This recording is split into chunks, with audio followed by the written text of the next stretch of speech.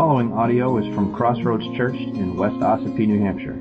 For more information about Crossroads Church, you can go to www.crossroadsossipee.com. Right? There is no such thing as a professional minister. That's not the way the Bible describes ministry at all. Let's find people, including myself, do this for as living, as supported financially to do the work of ministry. And that's not, I do this so I can make money. It's I get money so I can do this. That's different. Lots of people work a job on the side or whatever, or bivocational. And I did that when I first came here. Praise the Lord, I don't have to do that anymore. So I can focus on this work. But I did not go to Bible college or seminary. I don't suggest to any of the young people I talk about that are considering lifelong ministry in this way, I don't encourage them to take the same track I did. It's a long and winding road. And that's not just a Paul McCartney song. Anyway, when I think about ministry, I don't want us to get confused to think about a professional minister. That's because there is no such thing. We are all, as disciples of Jesus Christ, called into ministry, to service of the Lord, service of people. But when it comes to training for these sort of things, we must never underestimate the power of modeling when it comes to discipleship. And what a tremendous impact a good model can have on the life of life of a disciple. I think it's very important. We have connected with the group LifeBridge. The whole purpose is to mentor young people, to connect them with someone who has walked on the road for a while, and specifically walk with the Lord, to help young people that have no foundation that way to grow and be successful adults and maybe even come to know the Lord Jesus. The modeling is what they're doing. And here in our text this morning, Paul reminds Timothy and us of his own example that we can read about and that Timothy got to see with his own eyes. Now remember, if you can, remember a few weeks ago we were talking about Paul was just writing about the tares or the weeds that grow up with the wheat of the church. People that have attached themselves to the church family like wolves in sheep's clothing, looking to snatch people away from the truth faith to follow after them. All right, this is where he's coming from when he starts these verses. He says, you, Timothy, have followed my teaching, my conduct, my aim in life, my faith, my patience, my love, my steadfastness, my persecutions and sufferings that happened to me at Antioch, at Iconium, and at Lystra, which persecutions I endured, yet from them all the Lord rescued me. Paul turns his attention, away from the wolves and turns his attention to Timothy to remind him of the example that has been set for him to follow. When he says there in verse 10, you have followed my teaching, the word followed there means that you observed it personally, Paul's teaching and example, and he has been imitating it. It's not just academic for Timothy. Not I wrote it in a pamphlet and you got to read that and just do it, you're fine. You got to see it for yourself. You got to see how I endured suffering. You got to see my teaching at work. 2 Thessalonians 3, 7 through 9, 1 Corinthians 4:16, and 1 Corinthians 11:1. 3 times Paul urges the church to imitate him as he imitates Christ. Timothy got to see that example firsthand. And we talk about imitating Christ. Well, be like Jesus. We want to grow to be more like Jesus, right? And that's a good thing. Paul says, here's how you do it. You live your life like I live mine, because I'm imitating Christ. And Paul is not God. So resources not available to him that were available to the Lord Jesus. Timothy got to see Paul's example firsthand, and we get to read about what Timothy saw from Paul, but we also get to read so much more. Timothy was only in the book of Acts for a little bit. Paul was in there for a lot and wrote all of these letters in the New Testament. He gave us an example to follow, a model Christian to emulate. And here in this text we can see examples for Timothy and for us to follow in the face of persecution and difficulty specifically. The area really encompasses the whole thing when you consider Paul as an example to follow. It's Paul's teaching. It's all of it, not just the words that he said, but the life that he lived. He reminded Timothy back in chapter 1 to follow the pattern of the sound words that you heard from me. Paul taught the truth about life, and his teaching came directly from the Lord. Now, I don't know if you know this. We've worked on these for a long time. Paul wrote 13 books of the New Testament. And we've been studying them one at a time, and here we are on the last one. Peter, you've heard of him, the apostle Peter. He referred to Paul's writing as Scripture, as God's Word. And further on here in chapter 3 of 2 Timothy, Paul wrote that all Scripture is breathed out by God. Paul's words here were the inspired Word of God. He taught the truth about life. But it's not Paul. It's the Holy Spirit at work in Paul that made all the difference. And it's the same with us. Paul had gifts and abilities and likes and dislikes, and so do we. And it's the same Holy Spirit that was alive and at work in Paul that is alive and at work in us. I think sometimes the difference is Paul's doors were open for the Holy Spirit to work. Sometimes I wonder if he might have just taken them off the hinges. And sometimes ours are kind of sticky, you know. They don't always want to open up to the Spirit's work. I don't know. Maybe.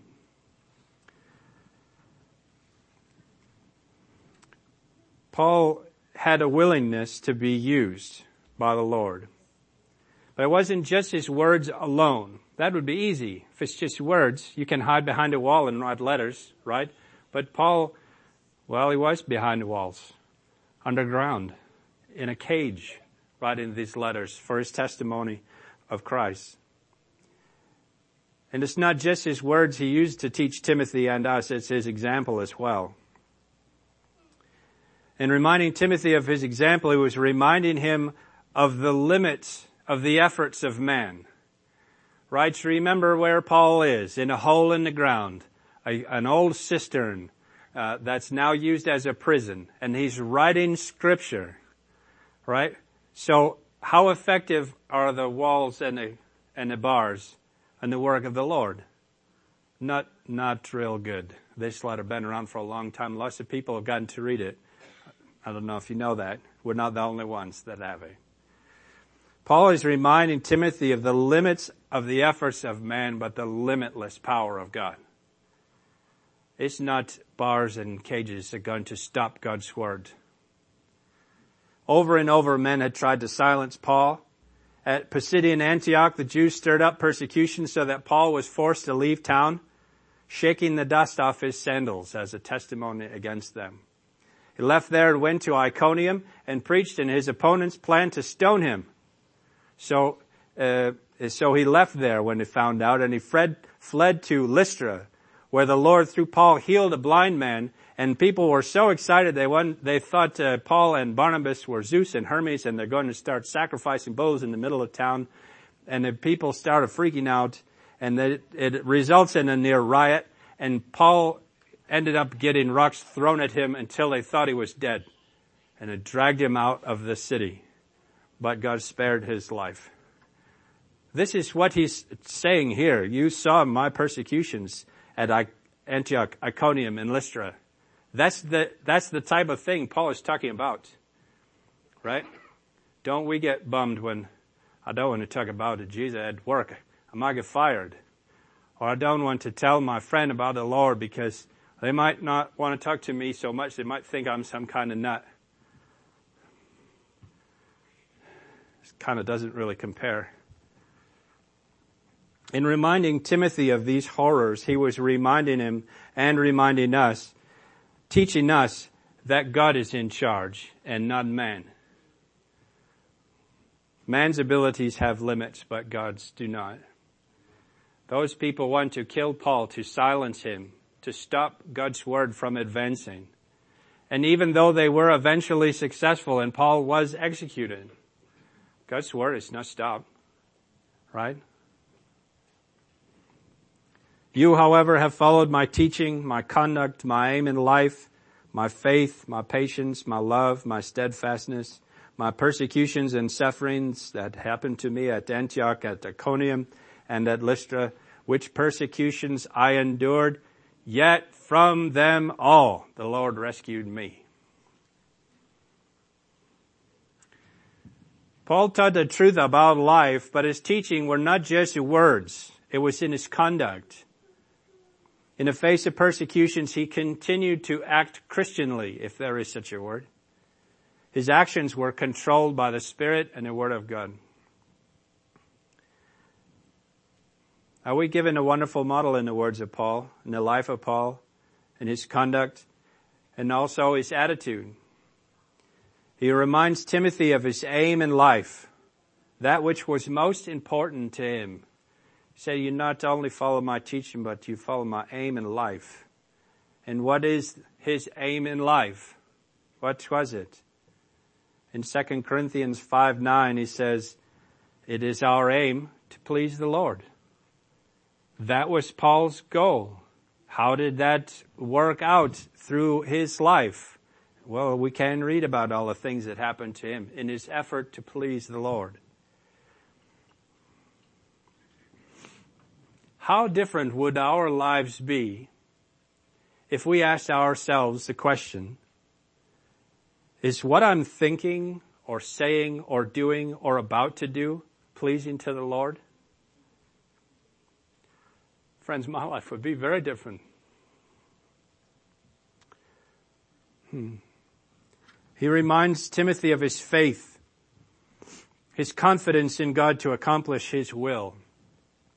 He knew that God was at work even if he couldn't see him working. He trusted him. What a wonderful example. We can have the same aim as Paul. We can have the same trust as Paul. He reminds Timothy of his patience. And patience is in regard to people. I know you know some of them. And it requires patience. This also, the old King James call it long suffering. And that sounds familiar when you're dealing with people, right? Long suffering. It's also a fruit of the Spirit. Something only the Lord can develop in us. Paul patiently endured the suffering that was caused by people and their stubborn resistance to the truth. What a wonderful example. With the Spirit's help, we too can have patience like that. Paul could have been shaking his fist from that hole in the ground. You bunch of jerks, let me out of here, I didn't do nothing. Is that what he did? No, not at all. He reminds Timothy also of his love. This is a tricky word, 2019. This is not love as the world defines love. This is a type of love that sees that every person has value. Whether they agree with you or not, every person has value. It does not mean to universally accept the opinions and behaviors of other people. Because I love you, I'm going to let you do whatever you want and not tell you what you're doing is wrong. That's not love. That's cowardice. It sees opponents as captives and not as enemies. If you stand on the side of the truth, based on God's word, a standard outside of your own opinions and biases. This is the love that Jesus expressed when he asked the Father of those who were crucifying him to forgive them because they didn't know what they were doing. What a wonderful example. We too can have that love. He reminds Timothy of his steadfastness. Steadfastness is not quitting when things get hard, because his confidence was in God to accomplish God's work.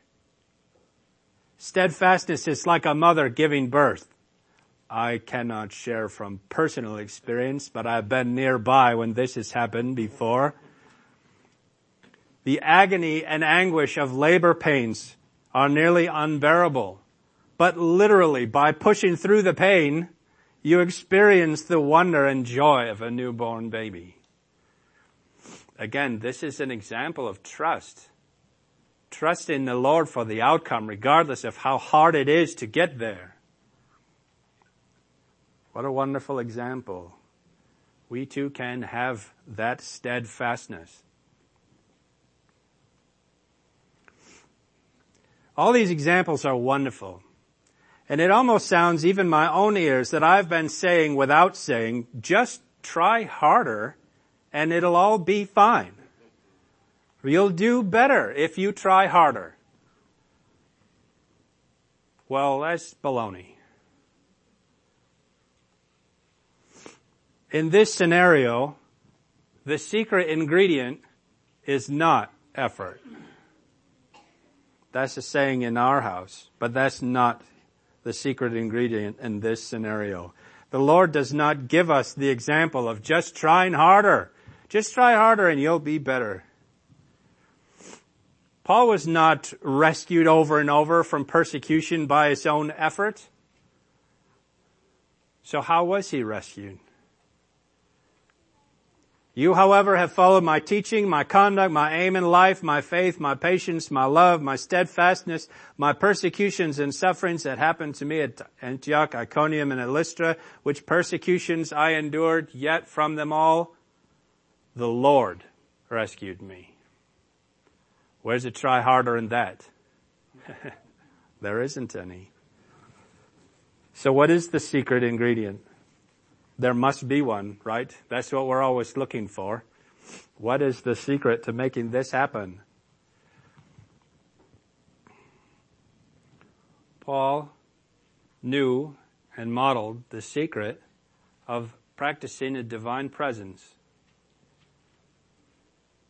This is not secret hidden wisdom, spooky, creepy, gotta know the password and the secret handshake to get. This is the fruit of trusting in Jesus. It's not just God is some nebulous force out there somewhere, and he doesn't kill me every day, so that's good. This is trusting in the person of Jesus Christ. When we come to faith in Christ Jesus, we not only trust him with our sin and its penalty.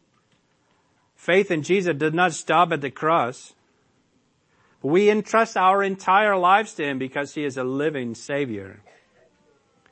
And when we trust our lives to Jesus, we can know that he is with us the whole way, walking beside us, carrying us through the most trying of times. You've all seen or heard the Footprints poem, right? The guy's walking on the beach, and he sees two sets of footprints, and the Lord says, there's two sets of footprints, that's you and me. This is paraphrased, obviously. But I saw one point, there's only one set of footsteps. What's going on there? And the Lord says, that's when I carried you. And that long groove is where I was dragging you, kicking and screaming. Right? But this is how it is with the Lord. It's not just some concept. It's not some set of traditions and rules that we have to follow. He's a person who loves us and lives inside of us by faith. And it's when we ignore his presence that we sin. It's when we forget that he's with us that we wander into all kinds of foolishness. But he is still there. He who stood in the fiery furnace, who closed the mouths of lions, who opened prison doors, who holds the keys of death and hell, who died and rose again, our deliverer, it's Him who walks with us and lives inside of us. And He will never leave us or forsake us. Persecutions I endured, yet from them all the Lord rescued me. And so, what can we expect if we take this lesson to heart? If we follow this wonderful example of godly living and trust in Jesus, what can we expect? Everything is just going to go great for us. Right? So smooth. Yes, I am. I can tell you all about it. Put your trust in Jesus and your life will get so easy. Man, it's great. That was not in the notes. The notes say trouble. That's what you can expect.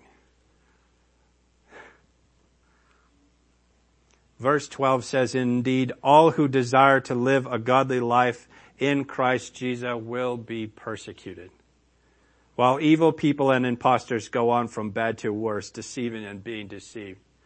There are buildings across this world this morning that are full with preachers telling people, just trust in Jesus, man, life is going to be fine.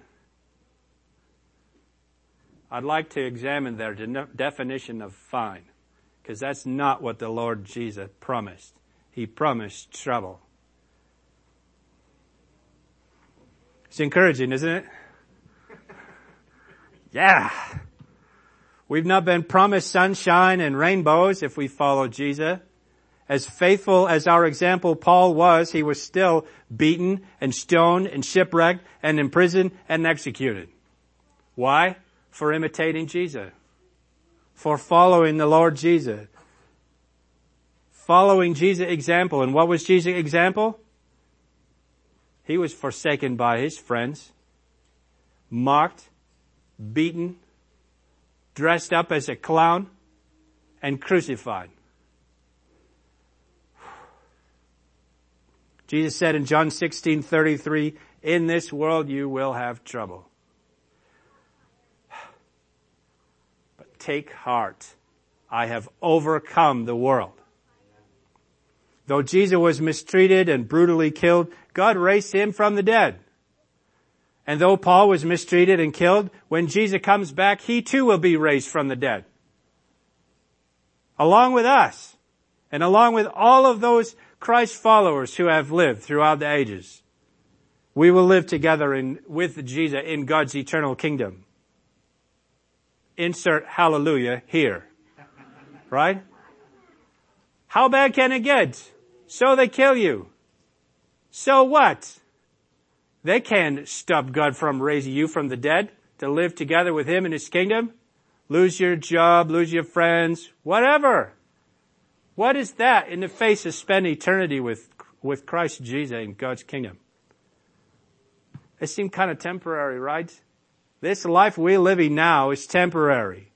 Whatever thing anybody can do to try to silence God's word, whether it's personal persecutions or legislation to come down from the government and all of a sudden it's illegal to read the Bible or pray or talk and say the name of Jesus anywhere. In a lot of countries in this world it is. So what? You do it anyway. Why? Because God is God and not man. Man's abilities are limited. Don't fear he who can kill this body, but fear he who can destroy both body and soul in hell. Right? God is more powerful. Well, I didn't intend to get so preachy there, but it's the truth. And until the day when Christ returns, let us, like Paul, trust Jesus, not just with our sin, but with our lives, making it our special aim in everything to please the Lord. Amen? Amen. You have to say amen. Let's pray.